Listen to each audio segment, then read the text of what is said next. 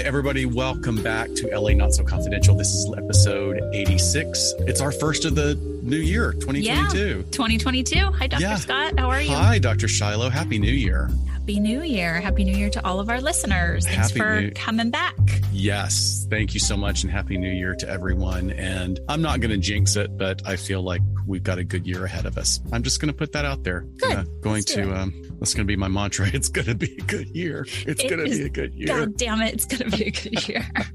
So we've got a topic this week that many people have asked us about. And I honestly, in looking at it now, how did we wait until episode 86 to do this particular episode? Because it is everything that we talk about and some of the darkest of humanity that doesn't necessarily end in somebody's death, but It is a crime nonetheless. And it leaves a trail of wreckage. And the subject, of course, because you've already clicked on us, the subject is catfishing. But it's not just this superficial understanding of catfishing that happens just recently in the advent of online dating. This has been going on in various forms for decades. And we've got we've got several examples, but the two examples we're going to focus on this week are horrific in very different ways. Yeah, absolutely. I think it does have a lot of tie-ins to concepts we have talked about before, and we're going to bring it all together. Yes. In this area, and specifically, people have just really been interested in what is this phenomenon about. And we want to look at, like we've done in other episodes, we want to look at both the profile, as it were, of the perpetrator and the profile of the victim. I mean, it's just fascinating. Like we've brought it before for MLMs or cults or con men's and their victims. So yeah, definitely exciting stuff. Before we get to that, just a little bit of housekeeping. We are only going to have one Get Vocal this month. Why? Well, because this weekend I'm going to be living my best Twin Peaks life in Washington. I will be out of state. Don't even snicker at me, Scott. I'm not. If I could still go to Comic-Con and not be crushed by, 10,000 people, I would go. So I'm not going to a Twin Peaks festival or anything. You're not?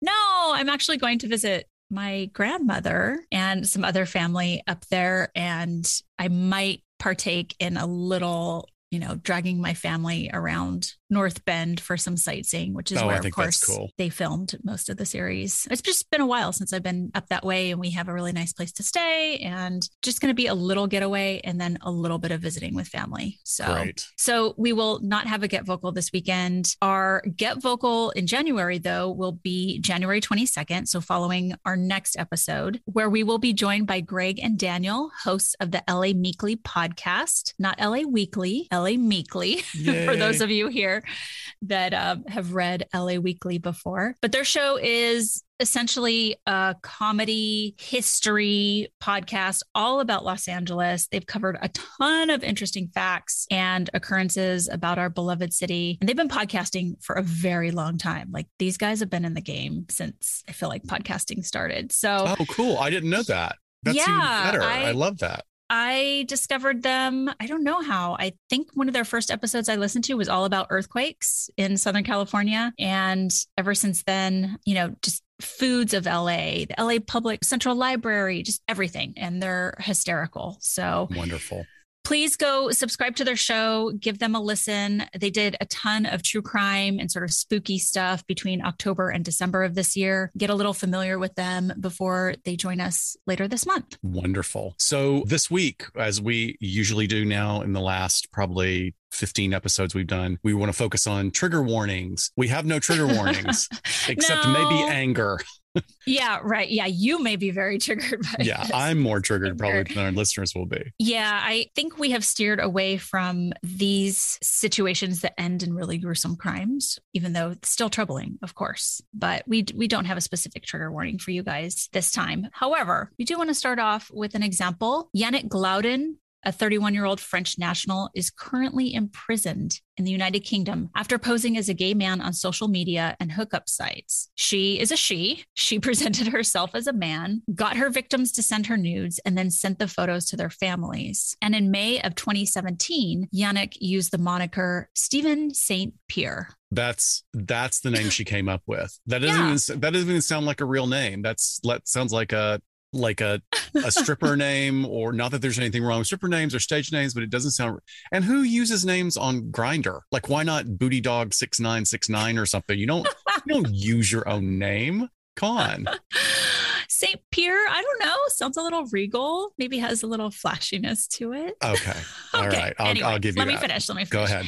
So Yannick used Stephen to get her victims to exchange phone numbers and email addresses with her in order to send the nudes. She would then manipulate her victim into providing her with his CV or his resume as he was looking for work, which is a huge mistake. Way too much personal information on that, right? Yeah. And her very first victim became suspicious around December of 2017 after 7 months of exchanges and attempted to cease all communications with her. And this ended up triggering Yannick and began a serious months-long series of harassments, which included sending the victim's nudes to his friends of friends, and even his stepfather. And it gets worse. She then began stalking him around London. That's where this took place. She would take photos of him and then immediately email them to him, creating, of course, a real environment of fear and vulnerability. If you're getting emails on your phone of places you have just been or where you're at. And the thing about this is that he didn't even know that this was a woman. So you could look around. It's kind of the perfect disguise if you're out there stalking someone, if they're thinking that they're looking for another man and you just go undetected.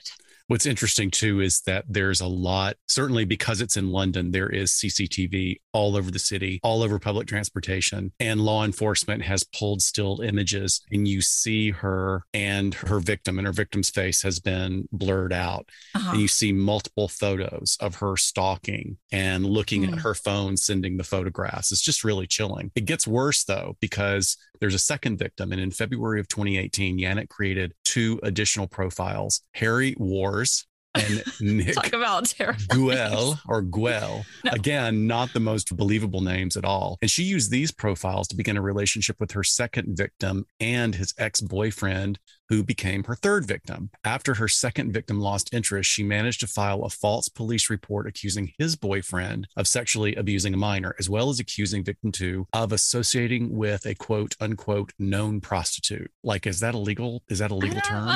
Maybe in the UK. Okay. Associating? I don't know. Okay, maybe that's it. So she went on to file another criminal report claiming to be victim 2's boss, stating that victim 2 was known to have illegal child sex images on his computer. As the events continued to escalate, Yannick told the victim that she had put a price on him and that she hoped to have him castrated. And it continues to escalate and progress. She then contacts victim 2's friends, asserting that there was a bounty on him, and then also posted on other websites as victim 2, seeking sex. This is so convoluted. Like, I can't, the energy that this would take, like, I can't. So she was essentially directing strangers to his home. And then Yannick was eventually arrested in London, but bailed out and attempted to return to France. Luckily, she was extradited back to the UK and finally sentenced to 13 months in prison for her crimes after pleading guilty to all of the charges. The judge also put in place a lifelong restraining order, preventing Yannick from any and all contact with the victims and all individuals connected to the case. So I don't know, maybe a better question is, what is the criminal charge for just fucking with people in their lives? Because this is very, very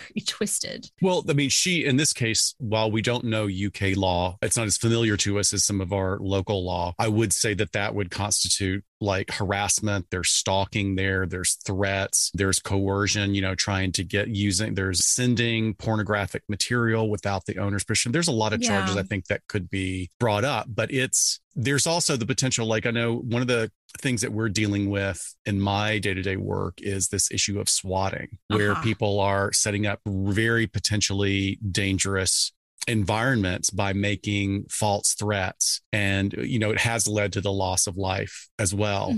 This could easily have done that as well. She could have really placed somebody in danger, making the types of allegations she made about these victims. Yeah, it definitely gives me the vibe similar to like when we covered stalking, where people are doing these little behaviors that altogether is just horrifying for the victim and upending their lives. I mean, it's really like one of those sinister movies where someone's just trying to ruin someone else's life, but there's not a lot that's really illegal. It's just Yeah, it's fucking death with by someone. 1,000 cuts in a way. Right, right. So we start with this example because it's one of the very few that actually led to criminal charges and a sentence. Although, I mean, what did you say? It was 17 months. I'd consider this very light 13, for the hell yeah. that she put these men through. And it's good that there's lifelong restraining orders and limitations on what she can do. But clearly, and we're going to get into the psychology of this a little bit later, very, very twisted, lonely individual who was playing out some real rage against these victims. For some reason, she felt justified. So where did this term of catfishing come from? The alleged origin of the term comes from supposedly a shipping and fishing term. And so in the movie Catfish,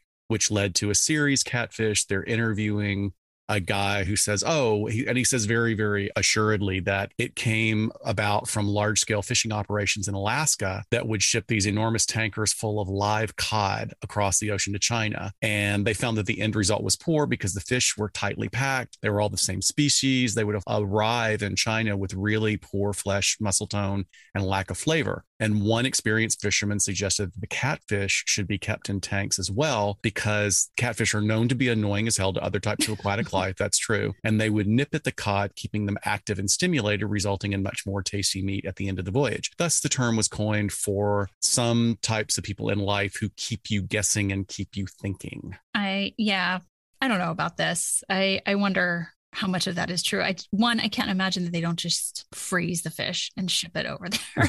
Right. Well, Two, cod has no flavor, so come on. Right.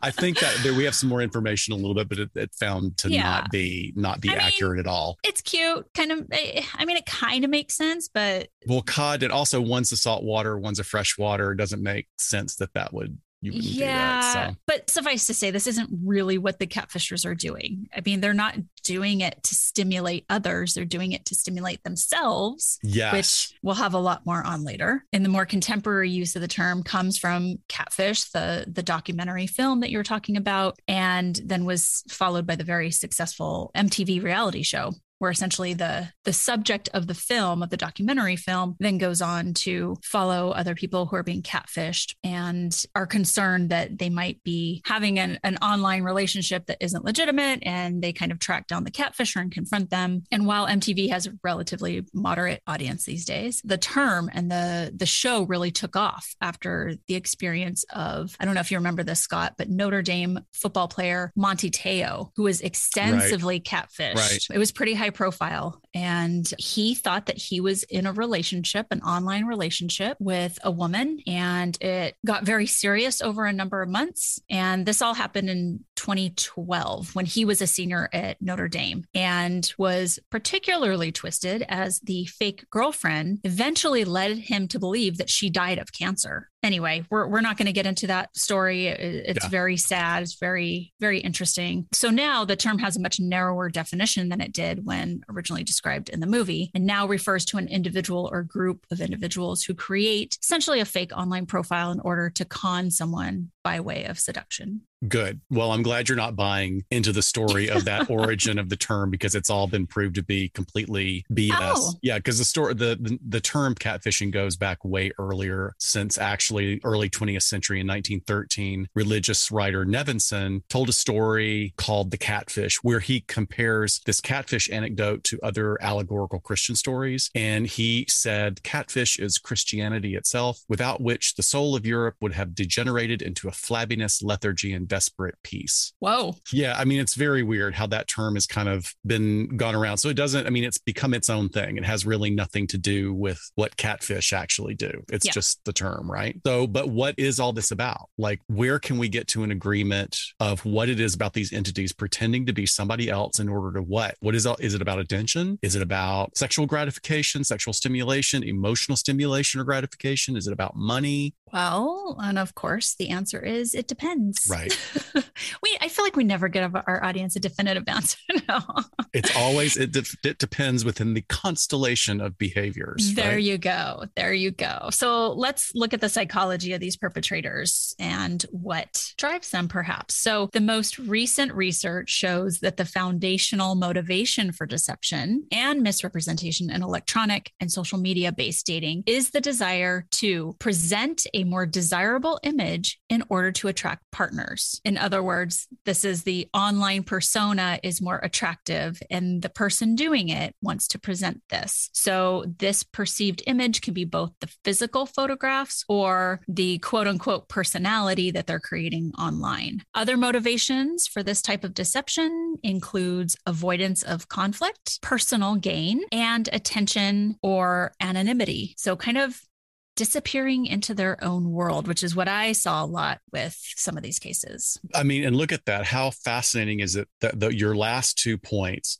attention or anonymity? I mean, complete opposites, right? Yes, in a way. But there are so many vibes here that remind me of when you and I were working with offenders who have been convicted of possessing child sexual abuse images, in that like the stimulation and the attention and the way they would interact with each other online, but they could do it totally, what they thought was totally anonymous. Right. Like it was their own little world. It was escapism. So even though those things feel like polar opposites, I feel like they also go hand in hand with a lot of online crimes. Got it. Men, when they are perpetrators, they will more frequently lie about finances, relationship goals, hobbies and interests, as well as their own personal attributes. And they're more likely to misrepresent or lie about their positive characteristics when it's likely that they would not meet a prospective date in person. So if they know this isn't going to go in real life, they're lying their butts off about all that stuff. Women are more likely to often lie about, or as some of the research shows, misrepresent physical characteristics in online dating. A really interesting quote from the article that we pulled states, quote, "Participants also rationalize their personal misrepresentation through the concept of multiple selves referenced from a broad temporal spectrum." In other words, oh yeah, that's an old picture of me. I'm a little heavier now. So there's some rationalization going on there. So they're rationalizing, well, it is a picture of me. It's just 10 years old. Yeah. And, you know, I mean, it's still different. me. Right.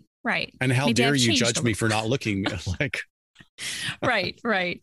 So fortunately, there's a good bit of research out there that is starting to look at the entire phenomenon of what they are calling in the literature problematic internet use, or PIU, which of course can be a wide constellation of behaviors, like you said. For instance, we looked at an article titled "The Dark Side of Internet: Preliminary Evidence for the Associations of Dark Personality Traits with Specific Online Activities and Problematic Internet Use." Man, I thought my dissertation was a mouthful. That's a big title. It's a great title, though. It is a great title. This article was written by Drs. Kagan Kirkaburran and Mark D. Griffiths. They developed a study to investigate the relationship of dark triad traits with specific online activities like social media, gaming, gambling, shopping, and sex, and other types of problematic internet use. Again, we go into a deep dive and we find wonderful research out there in just sort of another area that we have not navigated necessarily towards. So I was just immersed in this for several days. The findings indicated that being male, of course, was positively associated with higher amounts of online gaming, online sex, including whether it's mutual masturbation or sex talk or avatars within the frame of a game work, as well as online gambling. And it was negatively associated with social media and online shopping for men, which is interesting when we look at the different types of catfishing: attention and relational versus conning or trying to make money.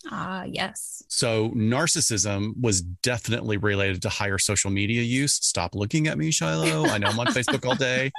And Machiavellianism was related to higher online gaming, sex, and gambling. Sadism was related to online sex, and spitefulness was associated with online sex, online gambling, and online shopping. Interestingly, I'm going to shop out of spite.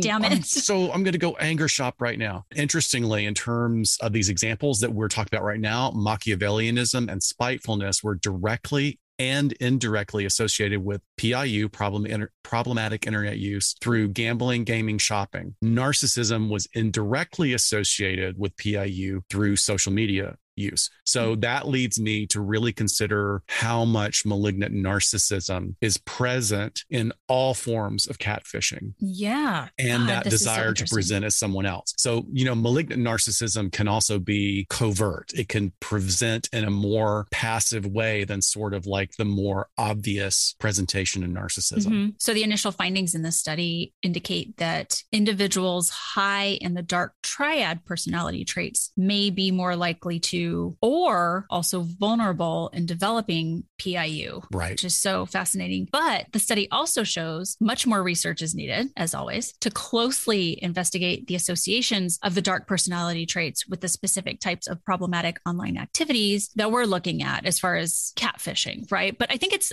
a huge start. Right. They got a subject, they used interviews and people participated in this study, which is great. I think that they, like ourselves, what we were saying is they opened up the door and like, oh, wow, here's another connection for further research that needs to be done. Yeah, it's beginning. So we look beyond the influence of dark traits and intentional actions that rise out of what we call antisocial personality disorder. And then we can find the influence of other issues that include like significant mental illness. So an example would be something that we've covered in past episodes known as factitious disorder imposed on self, or more commonly known as Munchausen syndrome. So we talked about in the past that there's Munchausen by proxy, and those are behaviors and actions to keep somebody else, like a child, a dependent adult, presenting as ill. And then that person many times does not know that they're being kept ill by the individual with Munchausen by proxy. However, in Munchausen's, or FDIS, factitious disorder imposed on self, this is where individuals will fake, they'll intentionally cause disease,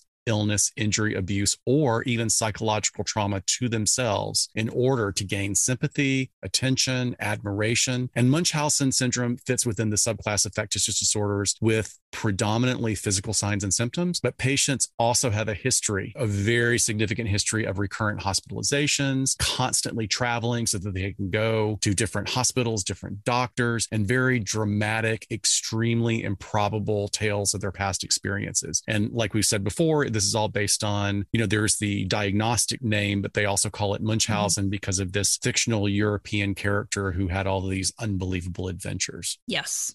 So circling back to just a brief review of dark traits, antisocial personality disorder, this would be an individual who repeatedly violates the rights of others through actions of intimidation and dishonesty. So right there, we have a description of the behaviors that were presented in the opening example, although I'm not sure there wasn't more going on, right? Perhaps even in some terms of like borderline personality traits due to the really intense desire for revenge that we were seeing. The person seemed to be triggered. Those two things can exist together. You can be both antisocial and borderline at the same time. And I have another example of that later on, that intense desire for revenge, or when the person starts pushing back a little bit. Right. That you really see them turn. But antisocial personality disorder also can include things like impulsivity, the lack of inhibition, especially on actions that can be harmful to others. And of course, we also see traits like hostility, significant irritability, agitation, aggression, or even threats and the perpetration of violence. So the present factor of ASPD that is really doing the heavy lifting for this example, I think would be the lack of empathy for others, as well as a lack of remorse about causing any harm to others. Okay. So one of the other things that's coming out in the research we were able to find is the presence of attachment disorders,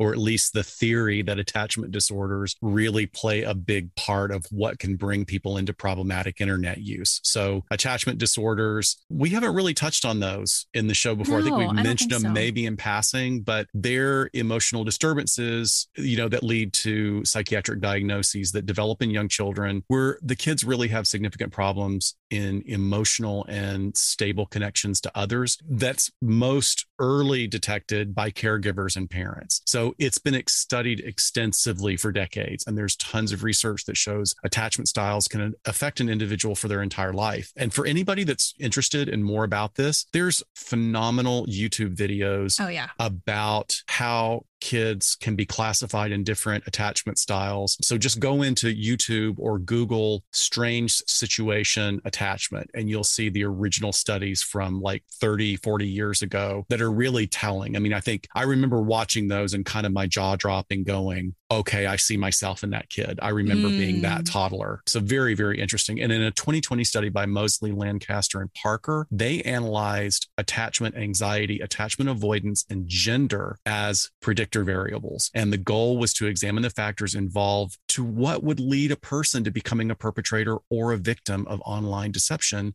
in the form of catfishing. And the final results showed some pretty interesting stuff. Women are much more likely to be targets. Men are more likely to perpetrate, even though, interestingly enough, the three examples that we're using today, their victims are men. I know. Isn't that crazy? Yeah. I'm going to talk more about this subject later too. Okay. So higher attachment anxiety and avoidance increase the likelihood of being both a catfish perpetrator and a target. However, avoidance was no longer a significant predictor after controlling for attachment anxiety. So for a really brief explanation of what anxious attachment is, we understand it as a really intense and life-affecting fear of abandonment, as well as an insecurity about being perceived as underappreciated or having the feeling of being underappreciated. And we're talking about this experience developing very early in the childhood of individuals, but having lifelong consequences. So we are talking about in this example of an extremely high level of this challenge. And it's not the run-of-the-mill of those experiences that the vast majority of children go through and still return to normal life challenges with resiliency. So we're talking about exceptions to the general rule, but it's important for this episode to understand that. So this recent study really strongly suggests that many of these catfish relationships are quite long and drawn out, and there may be some degree of relational needs being met for both parties. In my experience of two dear friends being catfished on dating sites, it absolutely was providing something. It was providing a sense of being recognized and a sense of being admired. And these are not people that are not recognized and admired in other parts of their life. They really are. They're wonderful, wonderful people. They're smart people. And yet here was a place of vulnerability for them at difficult times in their life. And I wouldn't even say that either of these people were anxiously attached from my experience of them. So I think that that's a very interesting point to make, though. So interviews indicate that women are connecting more through the use of e-communication and using it for relationship maintenance.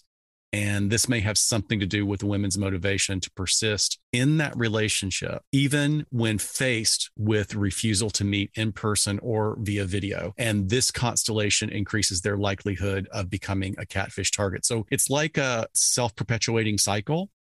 It's like, here we are in now 2022. There's no one that's online that doesn't have a phone with a camera, that can snap a picture, that can turn on video. And yet in these catfishing examples, people will say, my camera's broken, or, oh, the connection's bad. And because we had that desire to have that relational need met, we will make allowances for this non-existent person or this person feigning to be someone else. We'll make that allowance for them that we wouldn't in any other situation. Yes. Well, that helps set the stage for the question I think everybody asks with these types of phenomena is, how do the victims fall for it? How can I avoid being a victim? What is going on here? Who are they? Who are they? Who are the victims? Right. So as you mentioned, statistically, women are more likely to be victims of catfishing, although men and women are catfished often. The people that you mentioned that you know personally, were they men? Good question. One is a guy and one is a young woman. Okay. Yeah. The people I've known, and it's been actually through my clinical work, have all been men, but I think I work with more men than I work with women. So that's probably how that's happened there. But I have found same thing, that they have been people who have been very successful in life, have had accolades and attention and successes in other ways. It really comes down to like where they're at that time, which is pretty common when we talk about these issues. So researchers suggest that the fact that women are more often victims reflects cultural norms that really still define men as relationship initiators pursuing the women, which then places them in a position to catfish rather than being the target of catfishing, as women more likely are. So although catfishing used to be seen more among adults using online dating platforms, we're now seeing it become widespread among teenagers as well. And as you were talking about the very interesting research, and I'm just talking victims here, coming out about people higher in anxiety attachment styles are more prone to both perpetrating, but also to be victims compared with people with more secure attachment styles. So you got into it a little bit, but if I can just back up, that attachment theory was developed in the 50s by psychologist Mary Ainsworth and psychiatrist John Bowlby, which people probably recognize his name if they're studying psychology. And as you said, it's shaped by our early childhood in response to our relationships with our early caregivers. And we're really seeing those marks of deep fear of abandonment with anxiety attachment style. And how we see that play out when they're adults is maybe often worrying if their partner is going to leave them. Think about being very hungry for validation. Like it could be when your partner doesn't text you back fast enough that people feel very anxious. I just feel attacked by everything you're saying. Oh, sorry. Getting too close to home. Right. Yeah. If you feel like people or your partner isn't texting you back fast enough, there's a lot of anxiety that goes with that. Constantly feeling like your partner doesn't care enough about you. Well, I was not prepared for that line that you put in there because it's been a while since I looked at attachment stuff, but that's really interesting. It just pulls me in another direction, in another rabbit hole is attachment styles and intimate partner violence. Yeah. Because that's sort of not texting back, not giving you the attention that you think you need. How dare you? What are you doing? Getting suspicious. We should loop that into the next time we come around to IPV. Right. We always kind of jump to access to stuff. Yes. And it could be both, but just think of kind of that neediness or the clingy behavior. That's what really we're talking about here, that sums up the attributes of somebody with this attachment style and how they can be primed to be a victim of catfishing. So perhaps concerns of rejection and distrust about one's own self-worth then motivates the deceptive self-presentation that underlies catfish perpetration by really highly anxious individuals. And maintaining a relationship without putting the self at risk might also allow for relational closeness while protecting the self. So why anxious individuals are victims of catfishing is a little less clear. Well, I'm just interested by this because that, you and I are both a little leery, but willing to talk about DID and the issue of multiple personality, but the idea that you are consciously constructing a defensive avatar or archetype or protective shield of a personality that's going to be interacting with this other person. That's fascinating. Yeah. So let's look at psychological impact on victims. And then I want to get into sort of the why we find that maybe people who are primed in this way do end up falling victim to these schemes. So as you guys can, I'm sure, imagine the long-term impacts when someone's a victim of catfishing. I mean, this rocks their entire world. And Scott, for you and I and anyone else who has personally known someone who has fallen victim to this, it really does. I mean, we're talking emotional intimacy and trust that has been completely shattered and broken. And maybe even emotional intimacy is built up more than it would be in real life relationship because you have nothing but just communication happening and that reinforcement rather than just kind of being in the presence with someone. Maybe not more, but maybe different.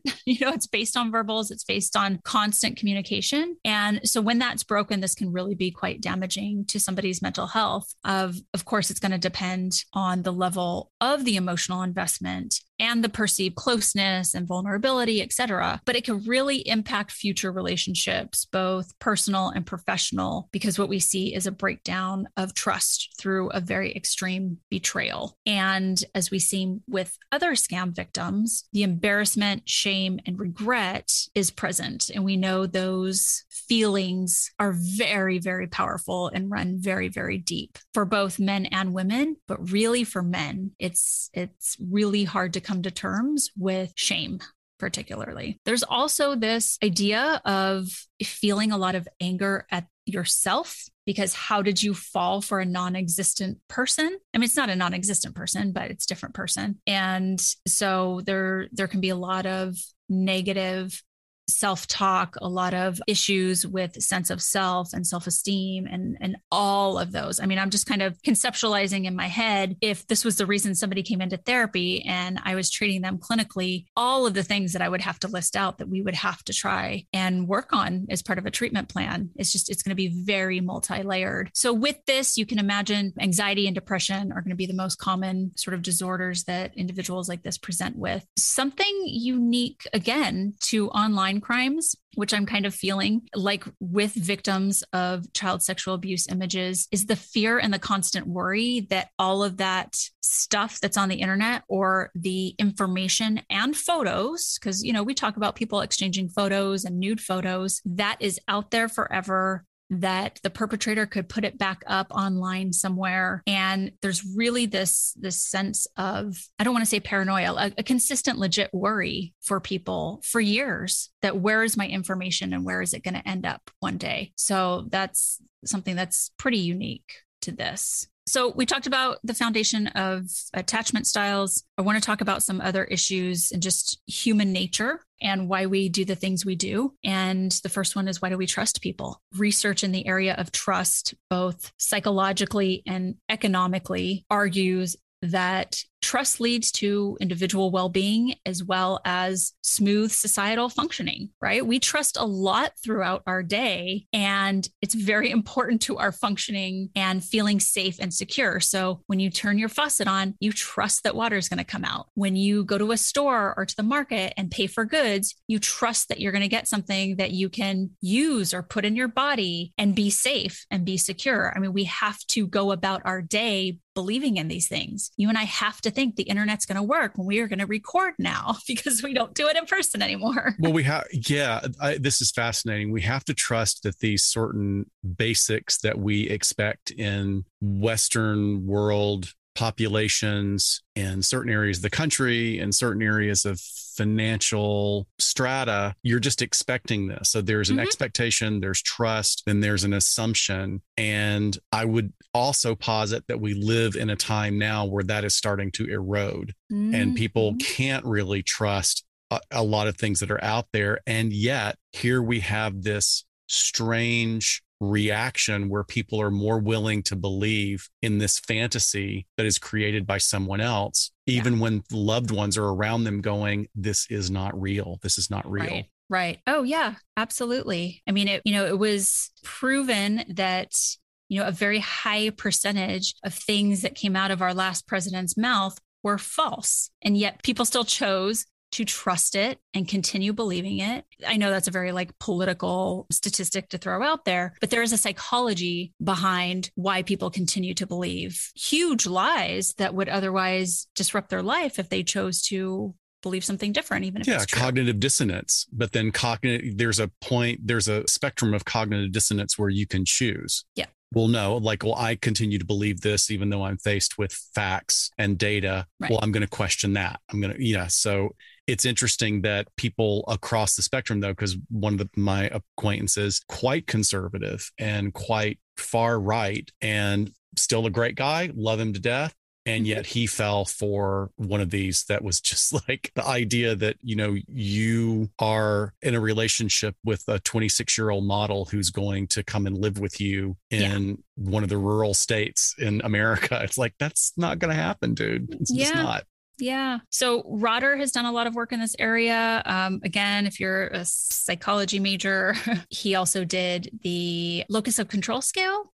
So you recognize his name from that. He developed the interpersonal trust scale, and his research, essentially, the bottom line is that he finds that people who are highly trusting are also very trustworthy people themselves. So we trust others when we know we're trustworthy, and we can't comprehend that we could live in a world where people are deceiving us constantly. So that makes us very uncomfortable. So it's more comfortable to say, hey, people are good, people are trusting. Additionally, research shows that most of the time people actually do tell the truth, but it's not because it's the right thing to do. The research shows that it's the potential of getting caught and the consequences that come with that keep us from lying. We actually, stay with me, keep tracking. We risk losing trust if we lie. That's one of the consequences. So it's why we don't do it. So you're motivated not out of altruism or being a better person. You're motivated in order to keep up this false persona that is not necessarily a false online persona. It's who you are and who you walk through life by, which is very weird because you and I had a shared experience. We won't talk about it on this episode, but we had someone in our life, right? Who presented as something radically different. Yes. And when you and I and several other people put the puzzle pieces together, it was mind-boggling. Yeah. How much we had all been bamboozled by this individual. Right. Yeah. And I would say we're also motivated because we don't want to suffer consequences. And you want to see the best in people. Right. Oh, well, you're saying the perpetrator doesn't want to. We're motivated not to lie because we don't want to suffer the consequences. It's just too hard. And of course, as we've covered before, humans are really good at telling when people are being truthful, but we are terrible at telling when people are lying. And I'm not going to get into that research, but just bottom line. So essentially, I mean, to see the good in people and to trust each other has been at the core of our survival forever. We need to rely on one another, evolutionarily speaking, to survive. And we continue that today, probably more in terms of just emotional survival and moving through the world. Now, if you don't want to blame it on your attachment style or that we're naturally willing to trust, you can blame it on your brain because brain structure, there are places in your brain that neuroscientific research shows are hardwired to trust others. The study that I looked at that really pinpoints this was a 2015 study called Computational Substrates of Social Value and Interpersonal Collaboration. And that was in the Journal of Neuroscience. And they were able to pin down 2 specific brain regions that actively engage when someone thinks that they are trusting a close friend. And in that, we see increased activity in the ventral striatum, which it's like the key pathway in human reward processing and positive emotions. And then the other part of the brain is the medial prefrontal cortex, which is associated with how we perceive another person's mental state.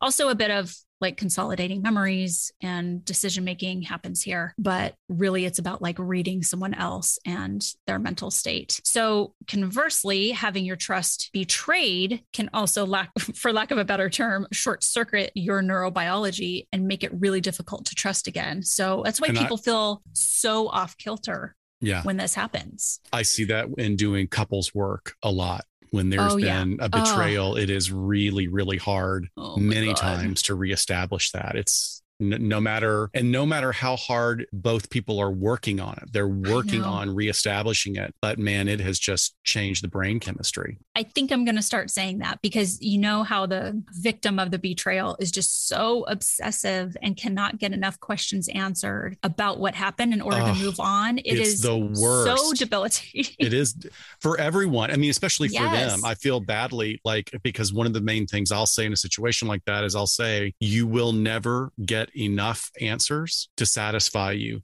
No answer is ever. In fact, every answer you get beyond a certain point is only going to lead you to more rumination. Yep. And it doesn't matter that I'm stating that. They still have the experience and they have to do the work individually to start building that trust again, which is basically like, hey, you have to go rewire your brain. I know. Maybe I'll start busting out a chart of the brain and, okay, this is your ventral striatum and it's not your fault. It's all here in brain structure. And then I think there's some element of the halo effect here as well. And essentially the halo effect is kind of this notion of what is beautiful is good, in that we make positive judgments on an individual's character based on their physical attractiveness. So if we see someone as physically attractive, we unconsciously perceive them as intelligent, kind, responsible, successful, and trustworthy. Right. So in catfishing, I'm like, okay, you're probably getting a picture of a pretty decently attractive person because that's the whole point, right? And so you're going to go boom, halo effect, trustworthiness. We tend to find interactions with attractive people also more rewarding, and we hold attractive people in a higher regard. And I hold you in such high regard, Dr. Scott. Thank you. It's because of my skincare routine. That's why you trust me so much.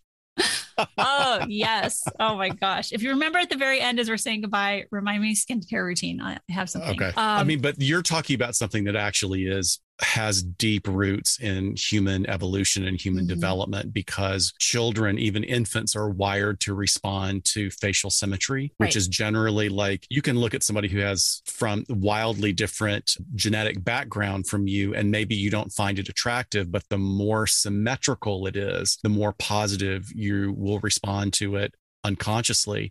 And infants do this.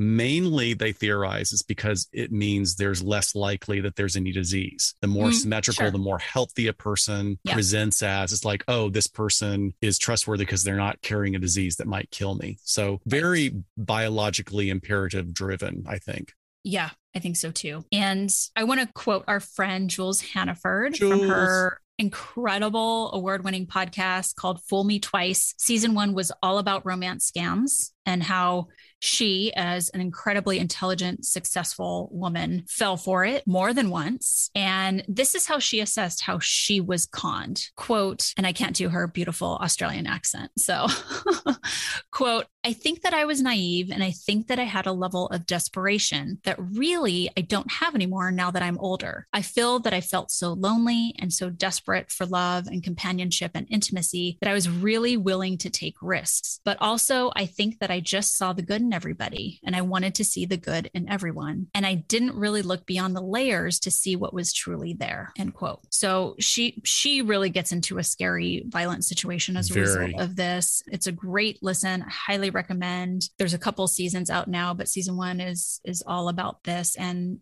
her daughter produces the podcast and narrates it. And I think it was just, I know this term is overused, but I think it was very brave for her to turn her story into something she could put out there for other people. Well, she puts herself in a really vulnerable position, or she allows her vulnerabilities to show even in sharing that quote, which is so valuable. And again, Jules is a perfect example, somebody that we met very early in our podcast careers, basically, and immediately impressed us as like, this is the real deal. This is an intelligent, successful individual. She's not going to fall for shit at all. And here she is, like, kind of laying it out like, it happened to me. It can happen to anyone, depending on where you are in your life and who you are when you got to that place in your life. So look at all these factors and understand when you might have an opportunity or a situation where you're more vulnerable, which is what you're going to talk about. Yeah. Yeah. So in summary, I mean, it's a bit of biology, evolution in the ways that we interact with one another, and then marry that with someone being in a place where they're open and willing to take risks for love or attention or companionship. And it can really make a situation ripe for being catfished. If you're thinking about starting a podcast, let us tell you about Anchor. First off, it's free, and you can record and edit your show through your computer or phone, or import your show from whatever recording software you already use. Anchor will then distribute your show for you so it can be heard on Apple Podcasts, Spotify, or wherever you listen. And probably the best part, you can start making money with no minimum listenership. It's everything you need to start a podcast from start to finish in one place, and it was a super easy switch for us. Download the free Anchor app or go to anchor.fm to get started. That's anchor.fm. All right. I'm going to get into the first case. Ready, Dr. Scott? I am, because we have two bugfuck crazy examples. Very different, but frightening. Each of them frightening in their own way. I think mine is more creepy. Yours is actually really scary compared to what could have happened. This case is very elaborate, involves more than one victim in the same scheme. And the catfisher, I don't know which is the proper term to use, ended up playing several roles in this whole scheme, and it's fascinating. So Shelley Chartier is a 33-year-old middle school dropout from Manitoba, Canada. And she spent years cultivating online personas. She claims that she suffered from social anxiety and at one point didn't leave her house for 11 years. And she cares for her invalid mother and has had very little contact with the outside world. And so she's an Indigenous woman in Canada, lives on a reservation in Manitoba, very so in the middle of nowhere with a very tiny village. And this really gave me some context to kind of what was going on here once, I kind of read between the lines. But here she was caring for her mother. The two of them were living in filth. I mean, she didn't have, I don't think, the means or the time or the priority to really attend to her own personal hygiene or health, caused her to lose most of her teeth because she never visited a doctor or a dentist. When I say a 33-year-old woman, I am not exaggerating at all that she looks 13. I mean, if you're at all interested, ABC 2020 did an in-depth report, and I'll link the video to the show notes. I can't believe that, this is an adult woman. It was really, really interesting. So she was finally investigated when her online personas really went too far, and she ended up getting involved with some high profile individuals. So in 2011, Chartier tricked NBA star Chris Anderson into a relationship with a 17-year-old model and influencer from California. Anderson, he was really known as the Birdman. He's this like big corn-fed country boy known for his mohawk and tattoos and arm flapping on the court. Just a really sort of outlandish character in the NBA world. And it all started when Dunn, who's the influencer from California, said that she received a message that appeared to be from Anderson on Facebook. So we're talking about two people. Yes. Dunn is an actual person. Yes. And of course, we know Chris Anderson is a real person. Yes. And they both became victims of Chartier. Correct. So Dunn says she receives this message from Facebook. It said something like, "Hey, I see you're a fan," because she was following Anderson. And the real life Dunn admitted that she was a bit skeptical, but also she was a 17-year-old girl and kind of excited to be messaging with this celebrity. So she started writing back, and eventually their conversations jumped between Facebook to email to other social media platforms, and then finally phone number texting. And the entire time it was Chartier who had also contacted Anderson posing as Dunn, essentially doing the same thing. So the whole time they think they're talking to each other, but all of their communications are going through this third party person who's doing the talking, the chatting, the sending of the pictures. And she also ends up creating a fake best friend of Anderson known as Tom Taylor. She did steal the persona from a real life person, but Tom Taylor and Anderson never actually knew each other in real life. And she would communicate between Anderson and Dunn using Tom Taylor's persona as well. So now she's up to impersonating 3 people that she's communicating as. Chartier then goes on to orchestrate a real life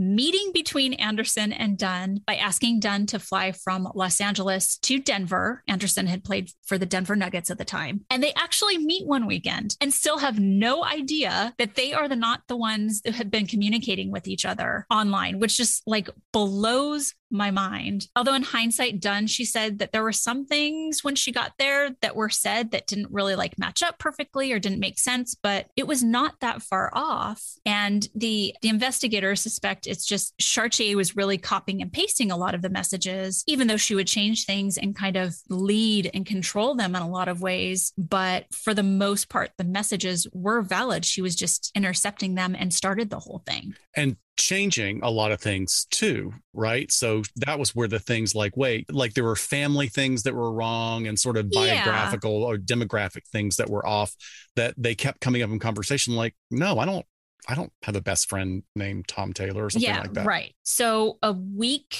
after this weekend that they spent together, after they met, Dunn got really nasty, then violent messages from the best friend, Tom, after Dunn had mentioned something about meeting another basketball player. So this is one of those areas where I think the perpetrator, Chartier, gets triggered, and she, acting as Tom, threatens to have Dunn raped and murdered. Chartier had gotten Dunn to send her nudes when she was posing as Anderson. And after all this came to light, Anderson said, "Well, I was led to believe that Dunn was 21 per the messages I got from her." The age of consent in Colorado is 15 anyway. So he wasn't charged with anything, although federally, he ended up being investigated for child pornography charges because at the federal level, it's 18 and over. So you can have ages of consent in a state be lower than 18, but federally for sending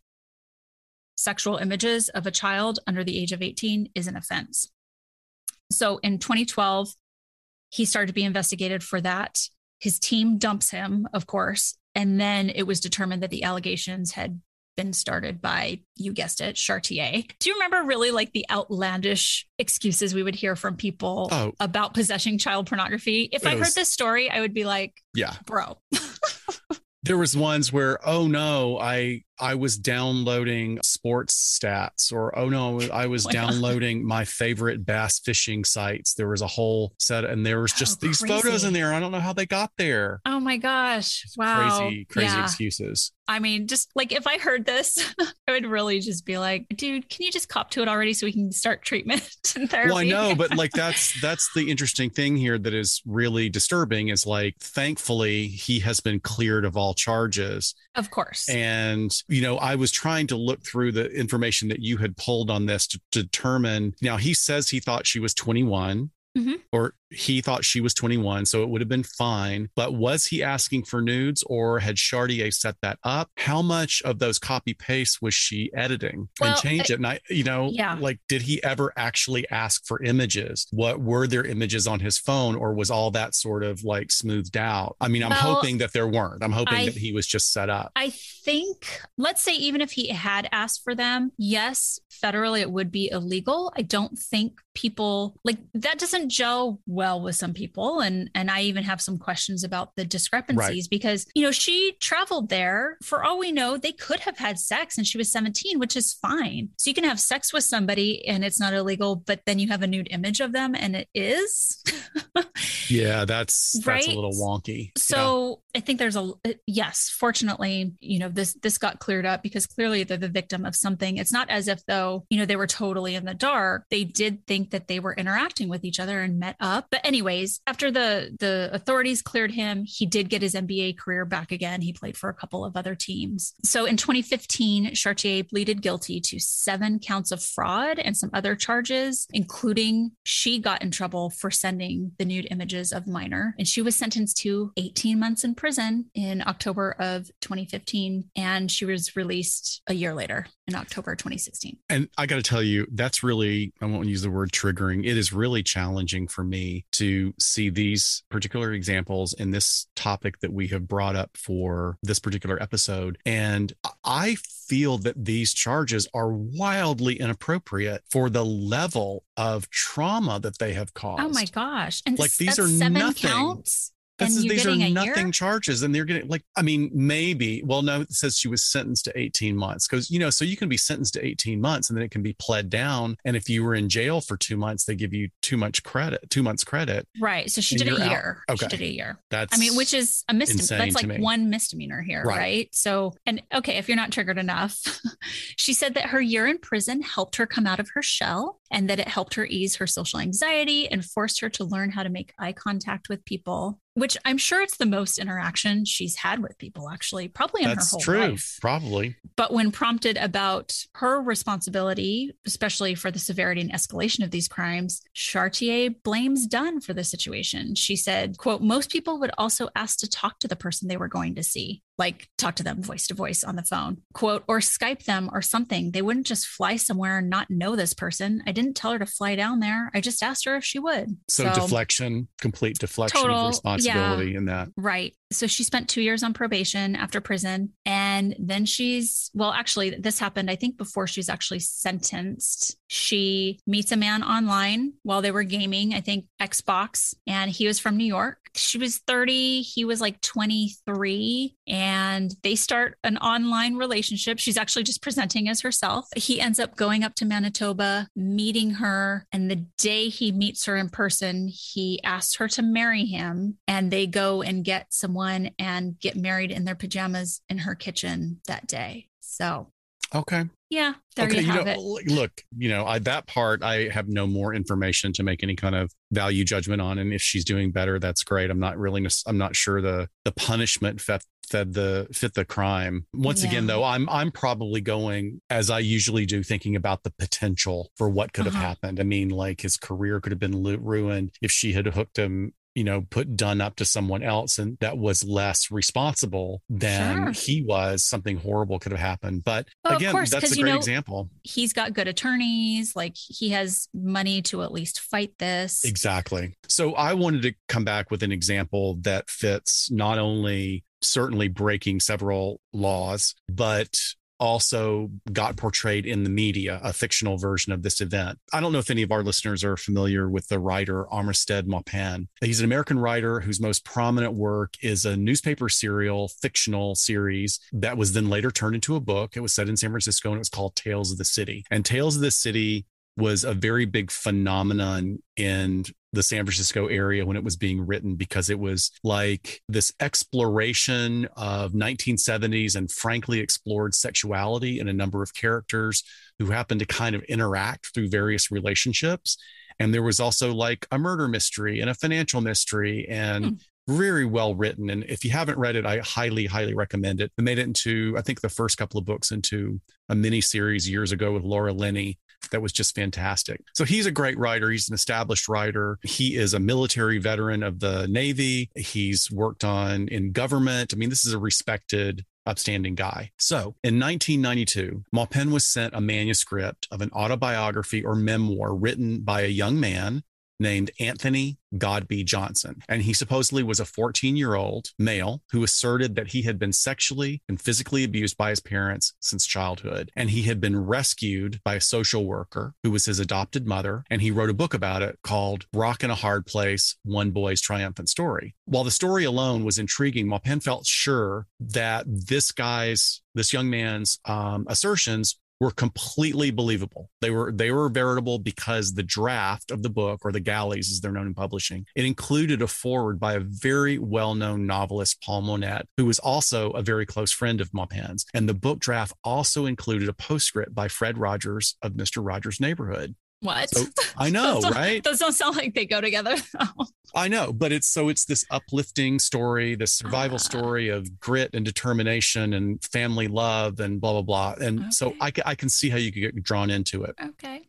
So given all the confirmation by these trusted sources, Maupin brought into the story. He became so impressed with the maturity of Anthony's writing and felt that it was so uplifting and inspiring about a person being rescued, and then also having to deal with an HIV infection that he had gotten because of his abuse. Right. So, as an adult gay man, he's thinking, here's this poor young man, this teenager who has been dealt this horrible set of cards in life, and yet he's managed to survive. So he reaches out to him, and they develop a really close relationship by phone. And so he's talking to Anthony. He's also talking to Vicky. Vicky is Anthony's adopted mother or foster mother. And Maupin's concern for Anthony was really significant because at this time, Anthony was talking about, and in the book, like frequently talking about his significant number of medical issues that were related to being physically abused, as well as his HIV infection. So these included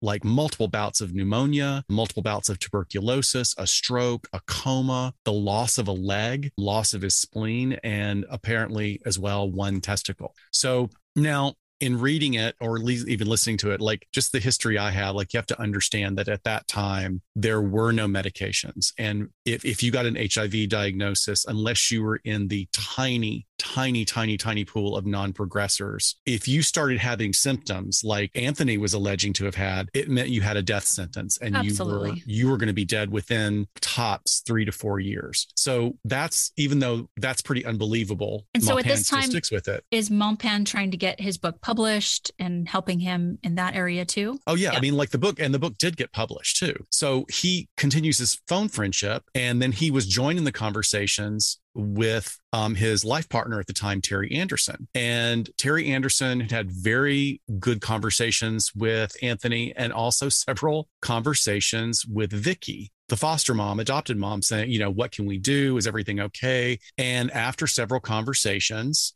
Terry gets a little suspicious, and he's struck by these similarities of the two voices. Anthony and Vicky sounded a lot alike. And it's noted in several articles over the years that Anthony's vocabulary, as he got comfortable with both of these adult men, got really raunchy, like very sexually explicit for a kid that was really only in his mid-teens. I mean, and even in the consideration of a child that's been exposed to sexual abuse, because kids can be matured too early with these inappropriate exposure to sexuality or sexual abuse, but this is not what we're talking about here. So Terry's suspicion continues to grow about whether or not Anthony's actually a real person, and it causes friction between him and Maupin. Maupin becomes increasingly determined to believe and prove that Anthony exists and that he's real. And so he starts putting pressure on Vicky, like, hey, it's time to meet. And she's constantly evading and making excuses, canceling meetings, and even saying no, he's so ill, he can't possibly meet you. His immune system is just destroyed. He has to live in this contained environment. And at that point, Maupin is going, well, nobody survives that long. Yeah. At this time, it was like I said, it's a death sentence. You can't survive. So there were many other people that were starting to get involved, and certainly many people that have written about this particular case since then that have said at the time that it would have been absolutely medically impossible that Anthony, if he was a real person, could be alive, given that he had supposedly now had HIV exposure, AIDS, or not. Well, the HIV exposure and AIDS are two different things, so I need to differentiate that. But he had asserted that he had active AIDS for almost 20 years. And all the symptoms. All the symptoms, right. He has. And at that time, most long-time survivors living with HIV that had not developed AIDS could survive, but the medications that made it a manageable condition were nowhere near development at this point. So Anthony was on the phone connecting with a lot of people on a regular basis, not just Maupin and his partner, including a former nun and a rabbi. And this rabbi comes all the way from Israel to see Anthony, and Vicky turns him away at the door and says, no, you can't. Whoa. And every time Maupin tries to go to this little apartment in Union City, Vicky is like, oh no, he's deteriorating. You can't see him. But she would continue to send pictures of the child every once in a while that didn't quite match up. And at one point he said, but I thought you said he was sick. So then they get a photo that's like taken in a dark room of like somebody sitting on a bed with a cap pulled down really low. Real sketchy, totally sketchy. It got to the point where Anthony's increasingly dramatic story became an ABC special, like an after school special that was about abused children, and it was hosted by Oprah Winfrey.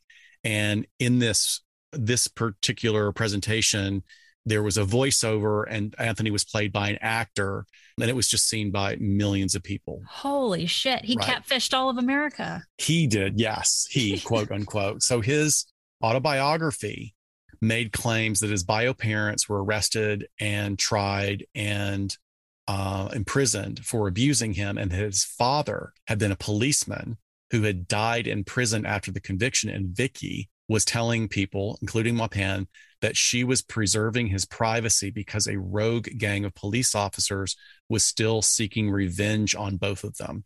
So here's the thing. There are no social service records that support any of her assertions of adoption or fostering. There are no state prison records of a police officer incarcerated and expiring in custody following trial for those crimes. So it's starting to pile up, but this is before social media. This is before cell phones and social media sites where you can do this kind of research easily. But there's more and more attention brought to it, mainly because there's the assertion that his father was law enforcement. That was a big mistake in doing this, because law enforcement is tracked, right? There are records. So it was discovered finally after a lot of research that her real name, instead of being Vicky Johnson, was Joanne Vicky Fraginel. She asserted that she had given over Anthony to another caretaker in 1997 because she was moving to Chicago to marry a child psychologist who was running a group practice. So you're protecting him, and boom, you just decide to drop him with someone. Give him up. Right. And you can't tell anybody who you've left him with. So suddenly she's gone from one state and now she's in Chicago. But get this, Zackheim had a horrible reputation as well. He was indicted for abusing child patients at a treatment center for troubled kids in 2004. And while he was acquitted for charges against him on that, there wasn't enough hard evidence. He was charged with the felony count of practicing medicine without a license because he was telling everybody he was a psychiatrist. And he had 3 misdemeanor counts of battery for inappropriately touching the male children at this facility. Oh my gosh. So this is a psychologist that she ran away to marry. He was a real person. Right. So she's been supposedly taking care of Anthony, getting all these people around the country, including Amistad Maupin, involved in this ruse. And then she just drops it. Like, oh no, he's fine, but he doesn't want to talk to anybody. And I can't give you any contact information. And she goes and starts this other life. And so even though he wasn't Zackheim, Dr. Zackheim was not charged in that case, just like a year later, he was found to have been running like a huge Medicaid scam. And he was telling people that the reason he wanted to help children so much was because of his relationship with Anthony, Ugh, who gross. had never existed, right? Or who was, at least people are starting to think he didn't exist. So in 2007, 2020 basically was just laid out all this new evidence that Anthony was Vicki Johnson's fictional creation. And the photo of Anthony that now is on national television, there's a guy that comes forward and says, "Hi, my name is Steve. That's my childhood picture. That's me. Oh my God. That's not Anthony." And then furthermore, when they go and they question him and they're showing him pictures of Vicki, he goes, "That's my fourth grade teacher." What? Yeah. So she was a fourth grade teacher at Sacred Heart, and that she had a great reputation and a bad reputation at the same time. The kids loved her because she was very childlike and engaged, and the adults were all skeeved out because she was dramatic. She over committed herself to things and then wouldn't be able to follow through with them. And parents said over and over again, "I don't like that she takes so many pictures of my kids." Oh, so yeah. she took Red pictures flag. of a lot of children. So here's a quote from one of the interviews. "There seems to have been a bottomless mythomaniac need for pity and attention on Vicki's part. The teachers at the primary school where she briefly worked in the 80s have attested to that. I think she was profoundly lonely and alienated, a geeky woman child who never fit in at school, at work, or among any of her charismatic, Sinatra-loving Cuban-American family. There was also a deep-seated love-hate relationship with people whom she perceived to be cultural elites. Vicki and Tony loved getting attention from them just as much as they loved getting one over on them." Wow. So interesting. Okay, so here's another thing to get interesting. Now we're going to go back to Dr. Zackheim. Dr. Zackheim is awaiting his prison sentence for Medicaid fraud. He dies of a heart attack. So he's gone, never serves any time. Vicki disappears. Nobody to this day knows where she is. There are reports of her death, but there are also many people online who feel like she faked her death and took off because of everything that had gone on. That's interestingly enough, like just to tie this again. So Maupin finally came around. He wrote a screenplay that was made into a movie about 15 years ago called The Night Listener, which I highly recommend. It's not the greatest movie, but it is really chilling and unnerving. And it is about this whole experience of being catfished for sympathy. Yep. And Toni Collette plays the Vicki character. I think she's terrifying in it. Like when she realizes that she's being found out, she just responds with this unbelievable hysterical rage that he's kind of breaking down the ruse that she's been perpetrating on people. I think it's just fascinating. One interesting thing also, another thing about Maupin, which is fascinating, is back in the day, he got into it with Toshi. What's the guy's name? Oh, yeah. Dave Toshi, the investigator from the Zodiac Killer. Because he had a good relationship with Toshi. He liked Toshi. He had a good relationship with him. He had a fictional version of him in his Tales of the City stories. And Toshi had written him a fan letter like, "Hey, thanks for putting me in. I appreciate it." And then Maupin realized like that one of the Zodiac Killer's letters matched the handwriting that he had sent him. So it really completely he called him out. Torched his career because he called him out. Yeah. Said he was trying to seek attention by keeping the investigation in the news and things like that. Right. They portray that in that great movie, the Zodiac movie with Mark Ruffalo is in that. I think it was 2007. And Jake Gyllenhaal. So these are some great examples. Unfortunately, there are thousands of examples of catfishing out there. Dr. Phil has one practically every other week. There was a horrible one out of Alaska I found where this girl killed her best friend for $9 million that was promised to her by the person that was catfishing her. Awful. Oh my, horrible. Yeah. Like okay, murder for hire catfishing stuff. Well, Ugh. One of the ones on Dr. Phil is a young woman that they finally get on the show, and she has catfished family after family that can't have kids, and that she was going to be not a surrogate mom, but that she was pregnant and she was willing to give her children up, and she just wanted her kid to go to a good home. And really elaborate, like sonogram pictures and blood tests and all these things. So and she would just lead these people into it. And then they have the cameras on this young woman. And again, like Dr. Phil does, clearly somebody who is significantly mentally ill. Like we're talking all of these affect presentations that are really, really bad. It's like, why? I know it's a good story. One of the things that was interesting is that one of the victims, a young couple, the woman goes, well, I'm sad and I'm angry, but I also feel really sorry for her. Like, sure. I know what it's like I'm going through this loss right now. She must be going through something really horrible. I feel badly for her. So, I mean, that's lovely that someone in that area of she loss, brought some empathy. She could bring some empathy and compassion, but like, I don't think that should have been presented. I don't think that would be but Dr. Phil's got to keep the numbers coming in. So there you go. What else you got in the media? We got Catfish, the movie. We talked about that. Right. And the TV series. And the series. Fascinating. I want to let you know, I sacrificed myself for this podcast, Scott. Why? And what did you do? Oh my God. Did you kill somebody for $9 million? No, it's worse than that. I watched a holiday romantic comedy on Netflix. That came out 2021 for Christmas called Love Hard. And I thought I'll sit down and watch this because it's about catfishing. But is it like, sweet catfishing? Like, it all works out well? Of course it does.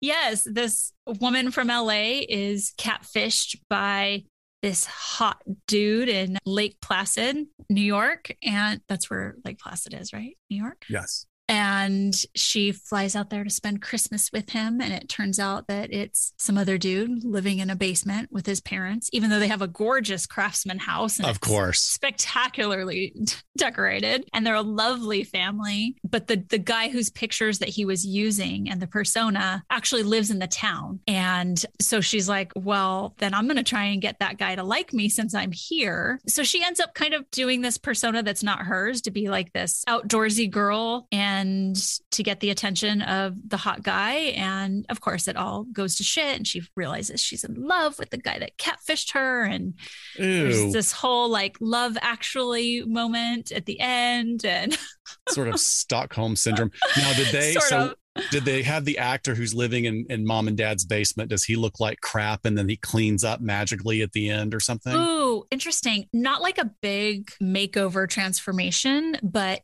she tells him like, you have great eyes and you have really great teeth. Like that's what you need to show when you go on social media or on a dating site to meet someone. And so then he does, and makes, puts out really nice pictures of himself. And then she realizes he's the one. So it was my sacrifice of 2022 already. You're welcome. But here's the good part of what you did is you brought up Lake Placid, which is also the name of a horror movie, which also has a cameo by an amazing woman who just passed away, Betty White. Oh my gosh, full circle, Betty. What? I mean, look, as most of the listeners know, I'm of a certain age. I grew up on Mary Tyler Moore and then later the Golden Girls. Sure. And boy, Betty White was like an amazing individual all over, like the most genuine, professional, like you can't find anybody talking shit about her. There is nothing to say.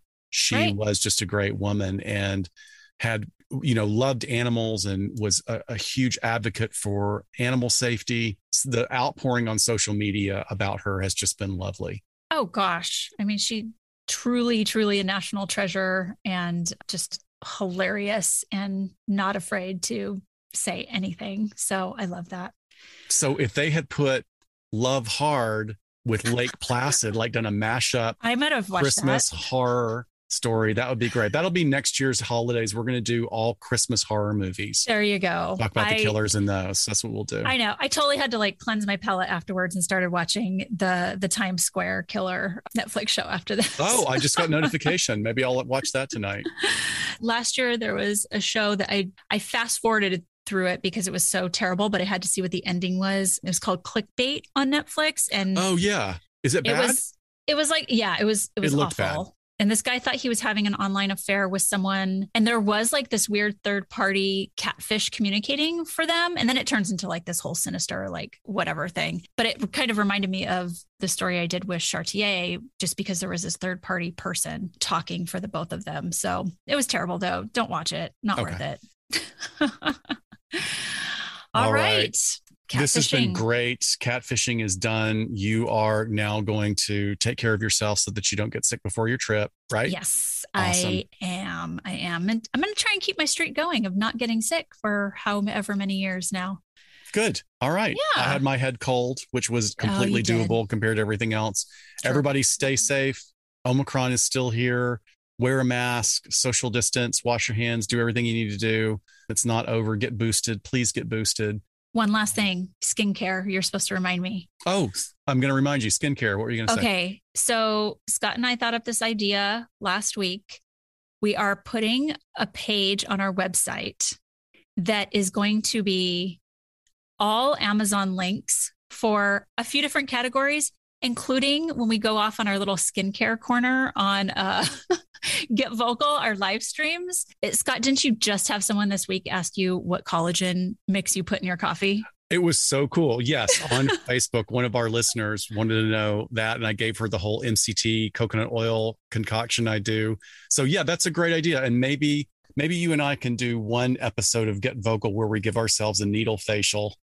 Oh, on camera. God. You can hear me scream like a baby as I rake that thing across my face. But really, we're having a web page developed that is going to have links to like that fun stuff. Also books, recommendations, and also ones that you hear on the podcast. So you can go straight to there and find it and buy it if you like, as well as just like some fun true crime psychology gift ideas. Yes. And products, just with Christmas being, so close in my head, those are some things that people look for or that we have while we're out and people ask us where we got them. So that is coming very soon. Under construction. Oh, that's a great idea. We'll let you know when it's out. Now you've reminded me of another thing. Okay. I can't remember. I'm going to go look through all the emails and see if I can figure out who gave me this recommendation. I just finished on this trip down south a couple of days ago. Well, not south, east, out to Palm Springs. Mm-hmm. I finished The Killer of Little Shepherds.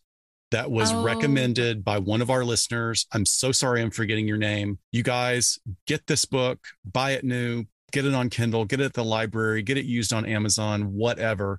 It is another one like Hidden Valley Road that I think should be absolute required reading if you're interested in true crime and forensic psychology, because this is all about the actual real historical development of medical forensics and criminology, all taking place in France right before the turn into the 20th century. Absolutely fascinating, brilliantly written. We'll talk about it more in an upcoming episode, but whoever gave me that recommendation, thank you so much.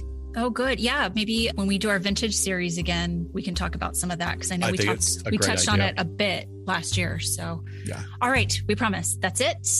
Thank you for joining us. Happy 2022. And we'll see you next time on LA Not So Confidential. Bye, Bye-bye. We sincerely thank you for spending some time with us today. LA Not So Confidential is part of the Crawlspace Media Network. Each episode is hosted, produced, and written by Dr. Scott and Dr. Shiloh. Our podcast production editing and sweetening magic is handled by the multi-talented Jason Esri of Ear Cult Productions. The LA Not So Confidential theme, entitled Cool Vibes Film Noir, is used via a Creative Commons Attribution license. Cool Vibes is composed and performed by Kevin MacLeod, who graciously allows us to use his great music. Please check out his amazing work on YouTube. All of the resources for each episode can be found on our website at la-not-so-confidential.com. You can find us on Instagram at LA Not So Podcast, on Twitter at LA Not So Pod, and on Facebook at LA Not So Confidential. Please hit follow so you never miss a new episode. Lastly, we'd be honored if you joined our Patreon at patreon.com/LA Not So Podcast, so you can be the first to be notified about upcoming live events, social gatherings, and super cool swag coming your way. Thanks for listening, and please join us each Saturday afternoon following the episode drop for a live streaming and very interactive broadcast on Get Vocal entitled Behind the Couch. Thanks for listening, and join us next time.